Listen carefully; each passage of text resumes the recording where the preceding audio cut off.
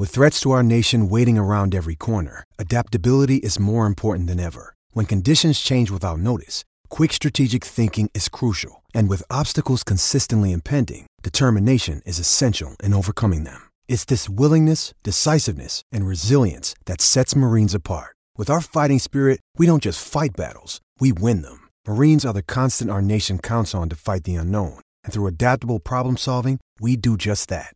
Learn more at marines.com. Mother's Day is around the corner. Find the perfect gift for the mom in your life with a stunning piece of jewelry from Blue Nile. From timeless pearls to dazzling gemstones, Blue Nile has something she'll adore. Need it fast? Most items can ship overnight. Plus, enjoy guaranteed free shipping and returns. Don't miss our special Mother's Day deals. Save big on the season's most beautiful trends. For a limited time, get up to 50% off by going to BlueNile.com. That's BlueNile.com. Let's get to old Fluffy Balls himself, Brett Phillips. I was talking with the boys on breakfast this morning. Hello, BP. Oh, good morning. You're listening too much, Jules. Hey, if you're on, I am listening. Hey, now, I heard you speak with the boys. I won't go over it again about Arena Rodionova, and she clearly made her feelings be known. But she didn't really help her cause yesterday for a wild card, did she, when you crashed out of qualifying in straight sets? No, not at all. So there you go. I mean, it's just really, really simple for me. Earn your stripes if you want to be in one of the four majors around the world. I just totally disagree, Jules, that the four Grand Slam nations get the right to pick home wildcards at their discretion who are not getting there based on their ranking. A lot of them are getting there based on promise, and they're going younger with them. But if you're not good enough, I mean, to me, it's direct entry. Wildcards should be given to former Grand Slam champions in the case of, some players coming back from maternity leave or a Grand Slam champion who's been injured for a period. And then you're going to have 16 qualifying spots, and that's your draw. But not, we're giving the same wildcards out to a lot of the same players year after year who are good enough to crack the top 100. And they're given a leg up to play the first round of a major. So I just totally disagree with the whole wildcard theory from a homegrown perspective for the four Grand Slam nations, not the tour events around the country, be it Adelaide, Sydney, Brisbane, and for all the other tour events around the world. They can pick local wildcards to get some exposure. That's okay.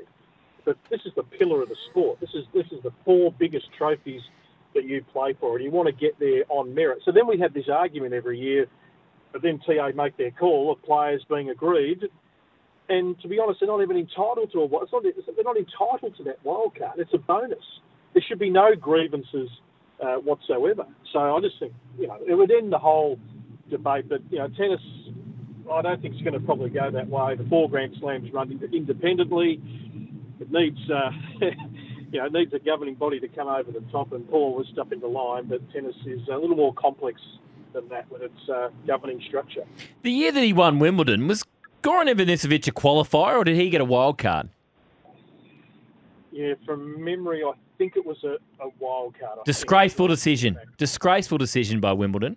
And Pat Rafter should get that title. Hey, Pat's playing paddle. Paddle. Have you ever had to hit a paddle? You know who's... I haven't, and you know who's a very good paddle tennis player and it's obsessed with it, apparently? Cale Hooker, former Bomber. Loves his paddle tennis. Well, it is growing and growing. In fact, the Melbourne Paddle Open starts today down at Docklands. It's a fabulous facility just underneath the Balti Bridge there, and Pat Rafter is going to be there the next few days. In fact, he's been named the ambassador for Australian paddle. So that and pickleball are the two sports that are really taking off for those that don't want to play conventional tennis. The qualies today, BP, Johnny Millman in action. Are we confident Johnny's still got it in him to get through this qualifying and get in the main draw? Yeah, that's going to be the focus today. I mean, we had 7 Aussies advance yesterday. We've got 10 more in action today, and he's obviously the pick of the bunch. He hasn't played, obviously, for quite some time. He was part of the United Cup team but didn't get out on court. So we'll just have to wait and see, Jules, how he looks out on court. He's going to be the sentimental favourite. and let's hope we can get a few Aussies through these qualies. They're tough matches to win, but yeah, the weather's superb. There are absolutely no excuses. Young Phil Sekulich is out on court at the moment. He's a really promising Queenslander. Omar Jasika, Melburnian, is out on court at the moment. So, yeah, and Melbourne takes on Girassi, the Italian. So that's, it's winnable, potentially. But we'll have to, see how the day pans out. There was meant to be an exhibition match last night. You mentioned Grand Slam champions, coming back, and Naomi Osaka is one, coming back after the birth of her child, and Emma Raducanu coming back from injury as well. They both pulled out of that exhibition match. Is there any concern over those two girls ahead of the Open? I was told yesterday it was just those two being conservative. Naomi had played a couple of matches in Brisbane, just trying to get match conditioning and fitness back, and just, wanted to, I think, just spend the week practicing rather than go into a fully fledged match. Raducanu hasn't played for quite some time, had some surgery at the back end of last year. I know they got Donna Vekic in at one stage when Osaka pulled out yesterday, then Raducanu pulled out, and Vekic was left with no one to play because I think the rest of the locker room thought, well, if Raducanu and Osaka are not going to suit up, why am I going to get out there and play on a Tuesday night? But I can tell you tonight, if you are getting along to Melbourne Park, Carlos Alcaraz and Alex de Minaur from 6:30, that is definitely on. It is streaming on 9 now as well. And it's a good match. It'll be great to see the Demon go head-to-head with Carlitos. Yeah, magnificent. Kooyong today, it's a great first day's schedule. Just a couple of questions. Sir Andy Murray, he was pretty good at the Open last year. I think it was third round. What's he got left in the tank, Andy? Yeah, well, he still has this, belief, I think, that he can still do great things in the sport. I reckon he'd be pretty envious of, Novak, who's the same age, and what he's still doing at his level. And obviously, he's had, some pretty severe injuries with the couple of hip surgeries, and, we didn't even think he was going to continue playing, Jules. So, he's got a couple of metal hips and he's creaking around, but he's still competitive and he's still a player you don't really want to play in the draw because, he's experienced out there. He knows how to win tennis matches.